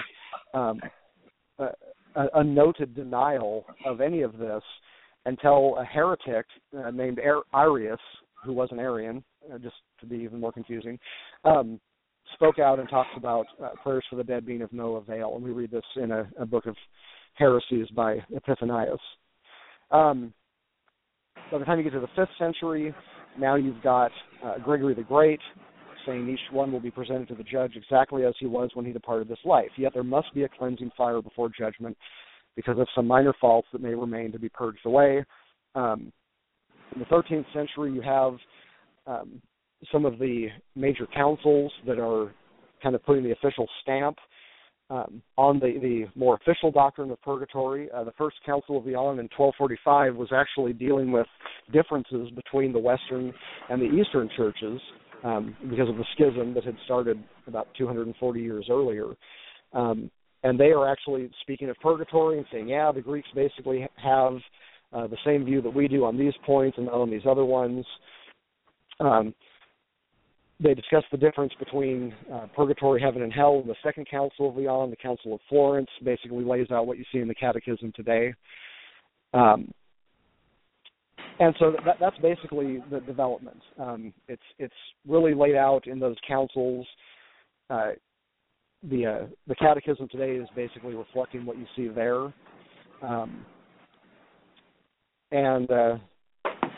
This continues basically up until the 16th century Reformation. Luther did not originally oppose purgatory. He's not actually going after the doctrine in the 95 Theses, at least. I know later he came to oppose it strongly. Calvin opposed purgatory, but he admitted that prayer for the dead was an ancient practice. And again, some of these are just seeds that later grew that you find really early, and then, but fairly quickly, you have all of the ingredients for purgatory being spoken of by many of the major church fathers. And then just to bring us up to date and Tony mentioned this earlier, that there are even some Protestants that are starting to come around to the doctrine. C.S. Lewis, who was basically Catholic except for being obedient to the Pope, upheld the idea of purgatory. He said in letters to Malcolm, our souls demand purgatory, don't they? He said, if there's no objection, I'd rather be cleaned first when it comes to entering heaven. Roger Olson, a Baptist professor, he's not opposed to a view of purgatory. He talks about whether evangelical Christians should adopt some version of it. The question that bothers me is how can we picture men and perhaps women who absolutely hated people entering into the joys of paradise without some kind of correction? And then probably the most famous person writing about it today is Jerry Walls, the Reformed professor from Houston Baptist, who's written an entire book defending his own unique view of purgatory. So I guess that's basically my answer, is the development.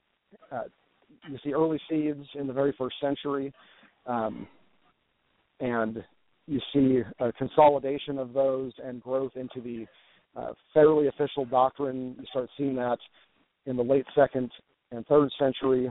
By the time you get to the 4th century, you've pretty much got what we have today, even though it would be another 800 years or so before a council finally decided that they needed to say something about it officially. So I'll stop there. All right, Tony, go ahead, and you guys have about 10 minutes or so to have some back and forth. Go ahead, Tony. Sure, and I don't really have much in way of response. I think it's a pretty well established fact that the historical development that Doug has pointed out is a pretty well established fact. I more or less include that question because I wanted people to see the development of the doctrine. Doug has done a good job of acknowledging that this is a doctrine that's developed over time, and I appreciate that honesty and transparency. You don't always see that when you're interacting with Catholic apologists, so I do appreciate that. It's interesting that you bring up Jerry Walls, and I kind of want to talk a little bit about some of the mechanics of the Treasury of Merit, and we'll get into some of that a little bit more.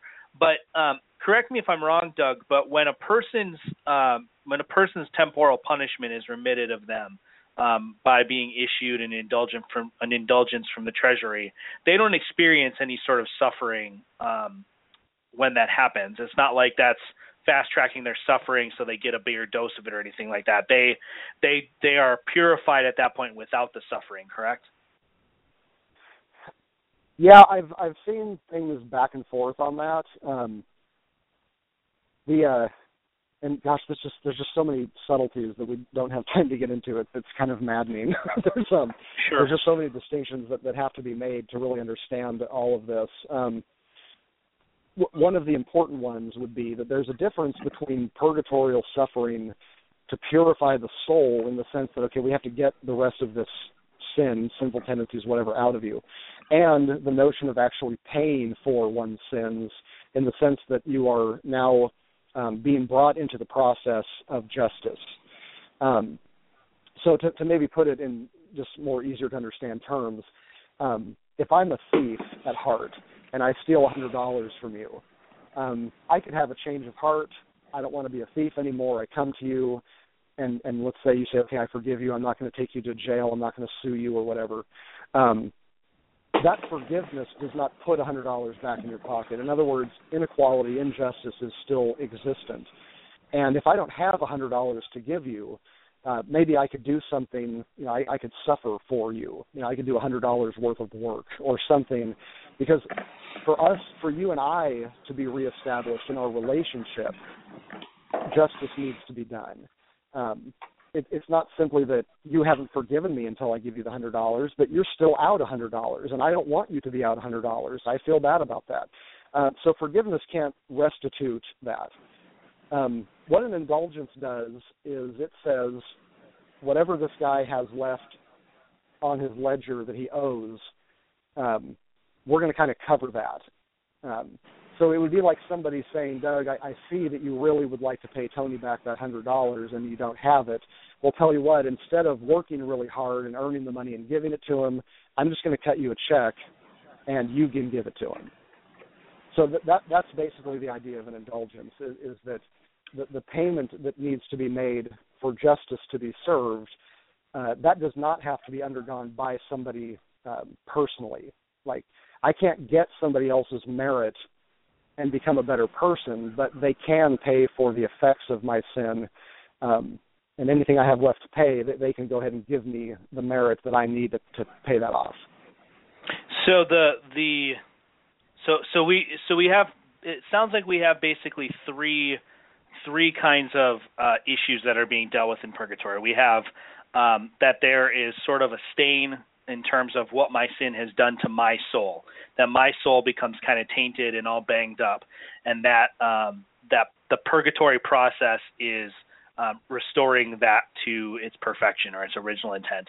Then there's also kind of the moral perfection of I'm still a sinner, I'm still oriented towards sin, I'm still turned in on myself, and so purgatory kind of helps me to finish the process of working that out so I'm no longer oriented towards sin. And then there's this restitution, I'm assuming restitution being made to God aspect as well. Would you say it's fair to categorize those kind of three broad things that are happening? Sort of. All three of those are slightly off. Just to be clear, because I think we're coming from two different paradigms. Language means different things, and so it's always hard to really know when we're understanding. So just some quick corrections. First, the state that the soul dies in cannot get any better in the sense that it grows in love for God or grows in holiness in the sense that it gets better. You lose what is bad, but you're not gaining any more, if that makes sense. Sure. Okay, so it's the stain language. It all depends on what the stain is. Yes, obviously, if there's a stain of sin, it's not going to be there in heaven. But it depends on what are we talking about when we talk about the stain. So really, purgatory is a purging. It's a getting rid of. You don't get anything in purgatory. So if you're one of these deathbed conversions and you've just been a horrible person your whole life, there's not going to be much left of you in a sense when purgatory is over. You don't get bumped up to Mother Teresa status by spending, no matter how much time you spend in purgatory. There, I'll use all those irritating words again. So there's that. And then the payment, as far as owing God, it's not so much owing God as it is owing justice. It's just simply unjust that you lost $100 and I never gave it back to you out of my own pocket, so to speak. Justice is being served. God is, in order to bring the entirety of creation into a state of perfection, justice has to be served perfectly.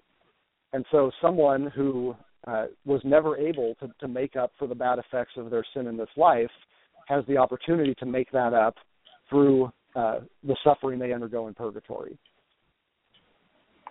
Okay, so to sort of recorrect that, then we have what might be called the moral transformation aspect, which would be kind of the sinful things that are kind of stuck to us, that the junk that we have stuck to us, that's a result of our sin and our time living as sinful creatures, and that's being purged off of us.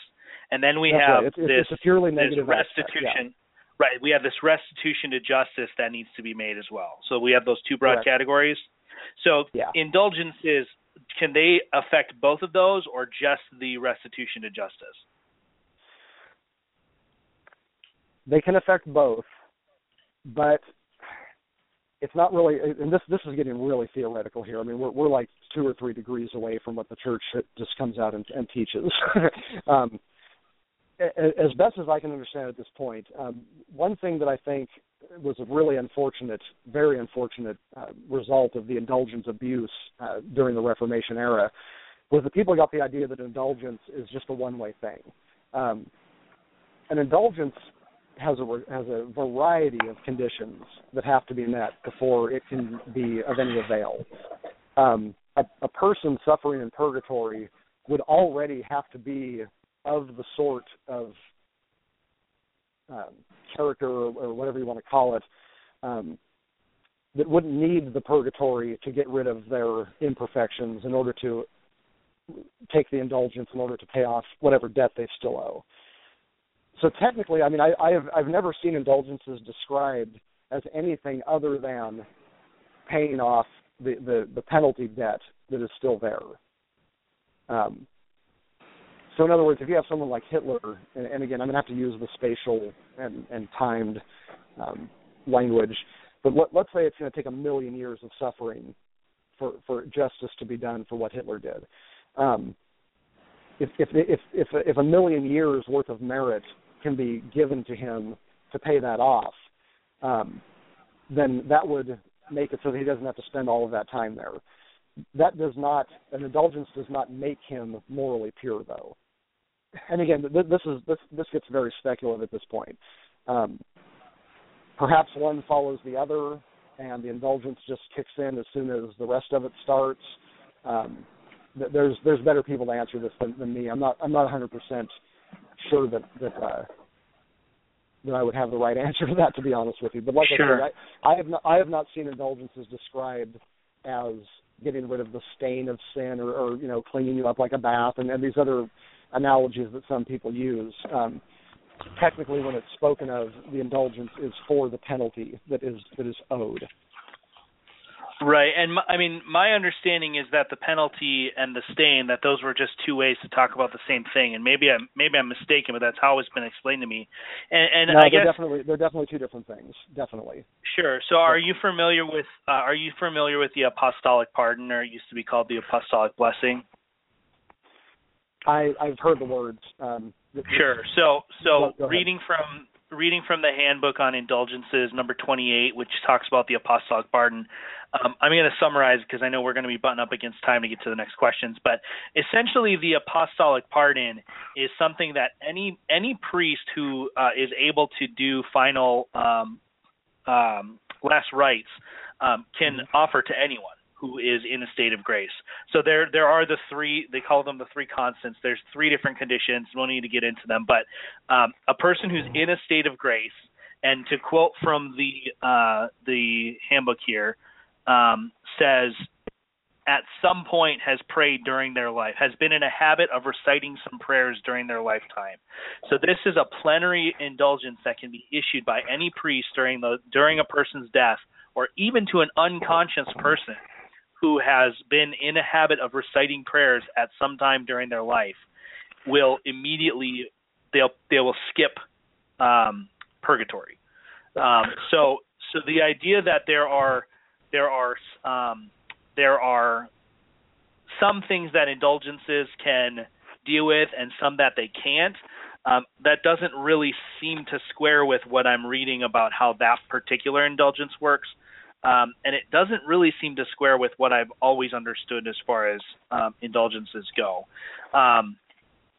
So I guess I don't know if that there's much to say about that, except that it seems like, Jerry Walls might not be your best go-to, because he would actually go a step further than the church and would deny the ability for indulgences in the first place, for the idea of merit being transferred, because he says, he has a video online where he was promoting his book, and he says, if purgatory is about sanctification, you can't buy your way out of it. It's an essential process of moral transformation, and you simply can't shortcut it. You simply can't bypass it.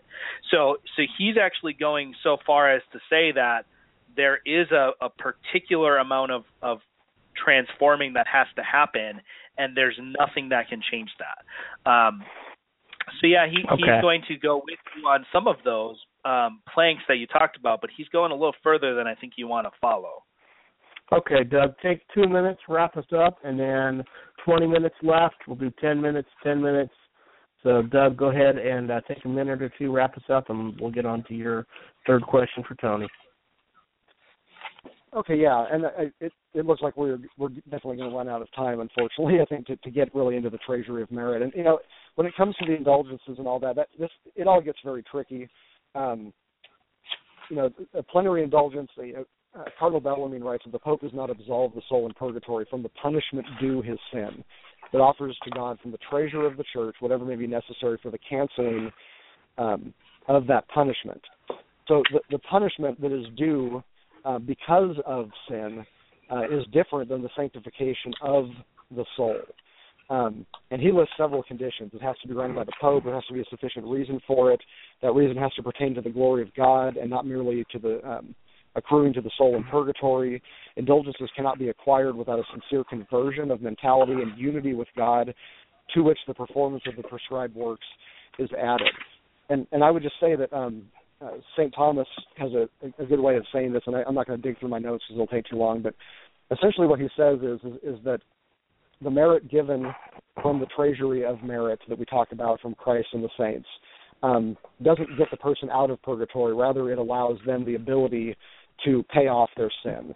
So, there seems to be a very strong component in the standard writings of personal experience and personal, I don't know how to say it exactly. The person is still the one who is applying these things, and it's not as automatic as it is often portrayed.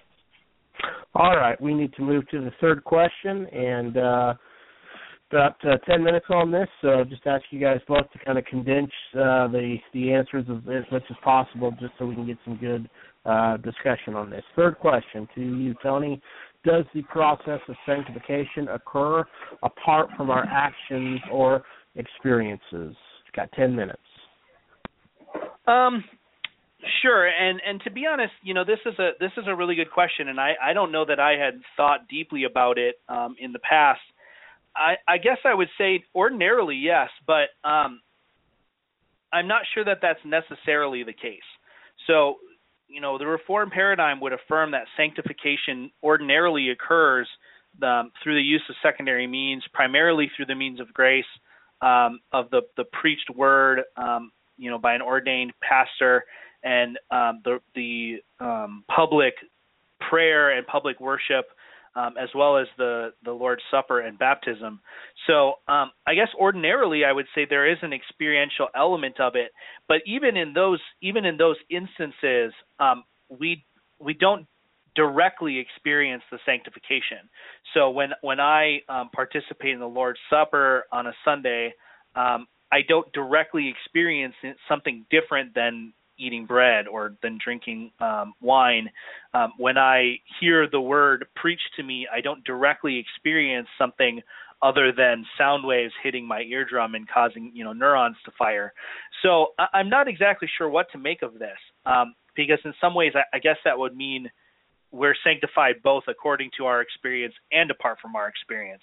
But I'm also apt to say that there's a possibility that sanctification occurs entirely apart from our experience, that God simply does things that we're not aware of. And I guess we would have to parse out a little bit about what it means for something to happen according to your experience. Do you have to be aware of it in order for it to be according to your experience, or could it be something you're unaware of? I would be apt to say you could be unaware of it. There are things that are happening spiritually, the Holy Spirit indwelling in you, that don't necessarily produce a conscious result that you can point to and experience as a unique, specific thing. Yeah, I think what I was getting at with that question was not so much do you experience the sanctification, but does sanctification occur without some actual event taking place in our lives? In other words, and this is something that I think, I think really all three of these questions are not really designed to push one way or the other, so much as to just force people to think about the fact that, when, especially, from a more Reformed Protestant aspect, the focus on salvation is very often so much on justification. And then, I know, at least in my past, the question then became, well, then why am I doing everything else? And I remember being shocked the first time I heard an evangelical professor say that, well, we're justified by faith alone, et cetera, but sanctification is by works. And I kind of freaked out because this is a free grace guy. He's absolutely 100% as far as you can get off center when it comes to justification sola fide. But it really opened my eyes that, what we do in this life must matter somehow, or else, why wouldn't we just be in heaven the second we believed? And so I think that this is a good maybe intuition pump in some respects for people to think about purgatory, in the sense that, you know, we don't all, in fact, most of us don't get through this life finishing really, really strongly. And we would rather be a bit cleaner, as C.S. Lewis says. You know, I'd rather get cleaned up first before I walk into the king's chamber. This is not a denial in any way of Christ's sufficiency. What it's saying is, I just want to be a saint when I get to heaven. I don't want to still like porn. You know, I don't want to have not made up for the stealing that I did, or these sorts of things. Like, I want everything to be right. And it seems like certain things just can't be done without our personal experience of them. So I don't think that final sanctification comes with just, you know, the blink of an eye. The resurrection and glorification are a different thing, but as far as the soul goes, the person in the intermediate state, you know, prior to the resurrection, after death, it just makes a lot of sense, I think, that whatever needs to be made up that they just didn't get around to in life, there's now an opportunity for that. And if I can just say one more thing, this is just an illustration. It won't be another point you have to answer. You know, one of the things that I think has always been a difficulty for me and others with the evangelical gospel is this idea that, you know, Hitler and my grandma can end up sitting next to each other, you know, as long as Hitler made some kind of profession of faith right before he died. There's just a massive injustice there that purgatory solves. Yes, Hitler could eventually get to heaven if he exercised faith and you know, whatever else prior to his death, but that doesn't mean that he is just going to get off scot-free for what he did. And a true believer in God, a true lover of God, wouldn't want it to be that way. Sure, and I think this comes back to that Calvin quote that I wrote, is I'm going to try to be gentle, but I can actually feel my blood boiling a little. What you just said is actually like really appalling to me, because the Catholic paradigm and the Protestant paradigm would both affirm that Hitler, in this theoretical world where he becomes a Christian before he dies, he didn't get off scot-free. Christ suffered for those sins. And we don't have to get into the difference between penal substitution and all that stuff. The testimony of Scripture is that justice is served by Christ on the cross. That he is both the judge and the justifier. He's both the just and the justifier.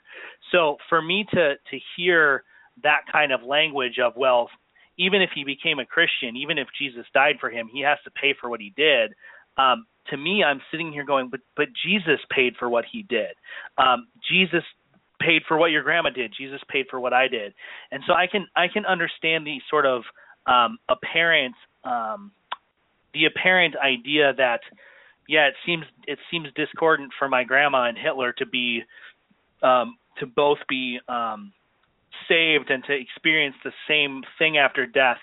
But it really, that concept and that discomfort really reveals the idea that salvation, it either is by grace or it's not. So either God shows grace to Hitler, or he doesn't show grace to Hitler. And the idea that God shows grace while at the same time not showing grace by insisting that he's punished for his sin, to me that's really where it gets back to. And that's why, you know, those strong words from Calvin that this is just unadulterated blasphemy, that's really where it strikes home for me. I don't think I could have made a better comparison or a better illustration of the issue at hand than you did for me. So I'm not sure exactly what more to say about that, except that that really does reveal the idea that Christ's death on the cross wasn't a sufficient sacrifice to not only bring about the salvation in terms of a remission of sins, but also to take care of the consequences and the punishment of sins. I have to be honest with you. You know, I've got the Catholic Catechism on my desk here, and I've been trying to flip through it. And you get to the section on indulgences, and it doesn't make the distinction between moral perfection and the remnants of sin on our lives that you seem to be making. So I'm not sure how to respond to that, but I don't think that distinction that you're making really bears out so well when you look at the formal official teaching mechanism of the church. So I have no problem saying that Jesus' sacrifice was sufficient to merit Hitler's salvation the same way it was to merit mine or my grandma's or whoever.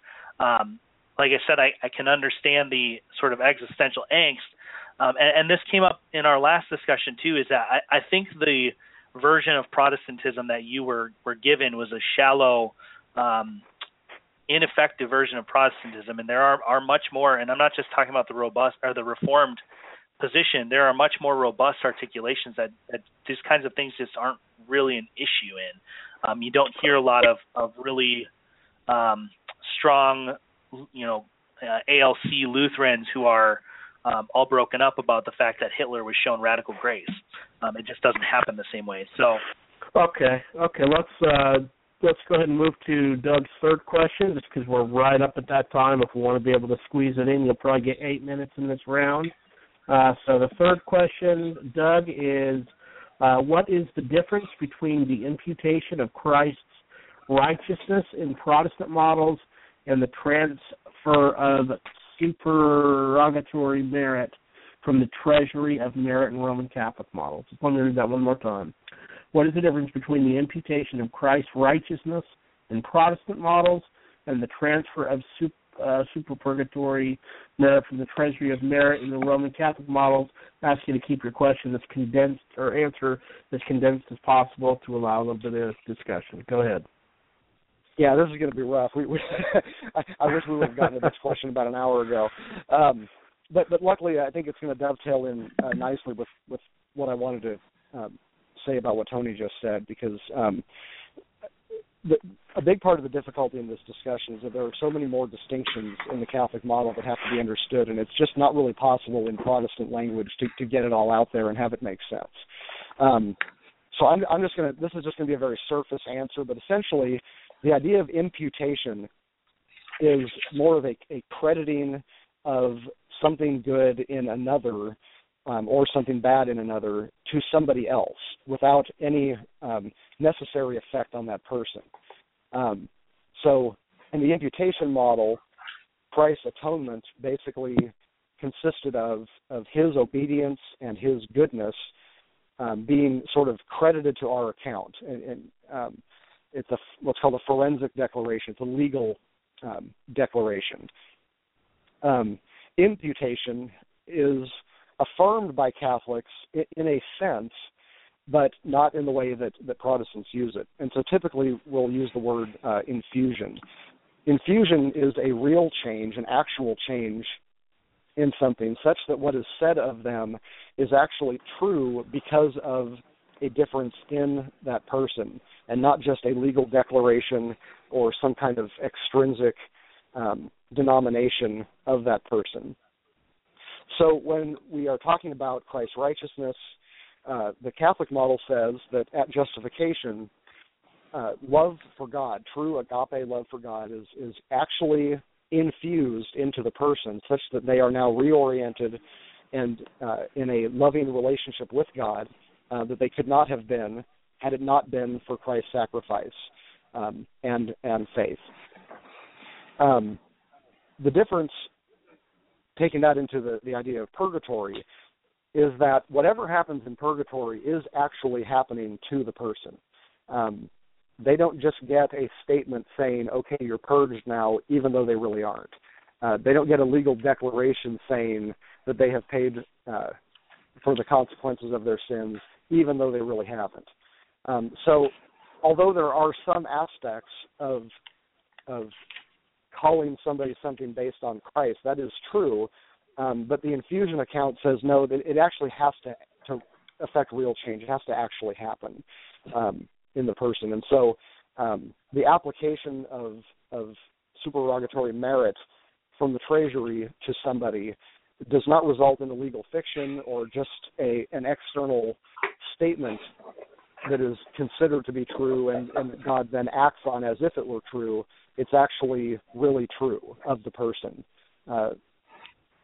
And I think that if just one thing real quick, I've got one more minute, so I'm just going to use it. All of this is by Christ's grace and would be impossible without it. This is not a battle between whether we are saved by Christ's grace or not. Purgatory has to do with justice and mercy. And because of the same kind of difference between imputation and infusion, the Catholic says that for my relationship with God and others to be completely restored, justice and mercy have to go together. The mercy is that God has given me the grace to enter into this state of justice, but justice, just by definition, cannot just be a simple legal declaration. Forgiveness, we can be forgiven, but the debt of sin does not get paid because we are forgiven. If I break your lamp and you forgive me, that's great, but justice is not done until I replace the lamp. And there's no way to just apply buying the lampness to me by somebody else buying the lamp and then saying that I did, even though the lamp never actually ends up in your possession. Okay, Sonny, sure.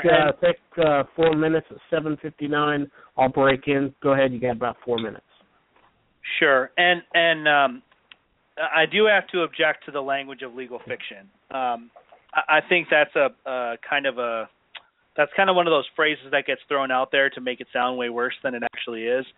In reality, if the judge says you're not guilty, and the judge is the one who speaks things into existence by the power of his will, then it's not a legal fiction, especially when you have, and I don't want to get into all the details, but when you have the transfer of obligation of debt from one party to another, if justice demands that my lamp is paid for, then someone else paying for the lamp fulfills justice, even if you were the one that broke it. And I know we might disagree on that, and that's fine. But the model of, I guess where this question is getting at is that and as I said, I'm a little bit baffled at your presentation of what purgatory is, but the presentation of purgatory that I've always been given is that there's certain things that need to be fulfilled in order for a person to be ready for heaven. We can talk about it in terms of stain. We can talk about it in terms of all sorts of things. But the transfer of merit from the treasury of merit and the idea that there needs to be something or even is something in the treasury of merit beyond just Christ's merit baffles me as well. But the idea that can simply be transferred without, if purgatory is about suffering, then I guess the transfer would have to include a sort of increased suffering. But the idea has always been presented that if St. Augustine has some extra merit for me, he can apply that to my punishment, and that punishment is no longer an obligation for me. So the idea, the idea behind this is that even within the Catholic model, there is a transference such that there's not always an experience of the suffering or of the payment on the behalf of the person who is obligated to it. And I just close. I'll close here. I just want to read from the Catholic Catechism, number 1472. Under the section on indulgences, it says, to understand this doctrine and practice of the Church, it's necessary to understand that sin has a double consequence. Grave sin deprives us of communion with God and therefore makes us incapable of eternal life, and privation of which is called the eternal punishment of sin. On the other hand, every sin, even venial, entails an unhealthy attachment to creatures, which must be purified either here on earth or after death in the state called purgatory. This purification frees one of what is called the, quote, temporal punishment, unquote, of sin. These two punishments must not, and it continues on just to talk about how the punishments are not vengeful on God's behalf, it's just the nature of what sin does. And I close that because that really is where the debate comes down, is that there are two kinds of consequences for sin. And Christ's merit, Christ's death on the cross is only sufficient for one of those. The other one, the person still needs to take care of. It still needs to be dealt with in some way that isn't always by Christ. Sometimes it's by the merits of Augustine. Sometimes it says here, even especially by the prayers of the Blessed Virgin Mary. The idea, and this is why Calvin came down strongly calling it straight up blasphemy, is that there are aspects of sin that Christ's death simply does not resolve. All right, gentlemen, we are right out of time. Just want to thank you both for coming on. Doug, really appreciate you coming on. Speaks to your character, and really appreciate you coming on. Tony, always appreciate you coming on. And maybe we'll even get round 3 next year. We'll see. So appreciate you guys coming on. Thanks a lot, David. Thanks a lot. All right, guys. And again, you can find Doug at Soul Device, his blog there, and you can find Tony Arsenal at the Reformed Arsenal. Both, again, brilliant guys. Check out their works. Next week, we will have a debate on Sola Scriptura. Our friend Nathan Taylor will be back doing that debate, and we will have a Roman Catholic apologist on. Appreciate you guys tuning in, and look forward to seeing you all next week. God bless.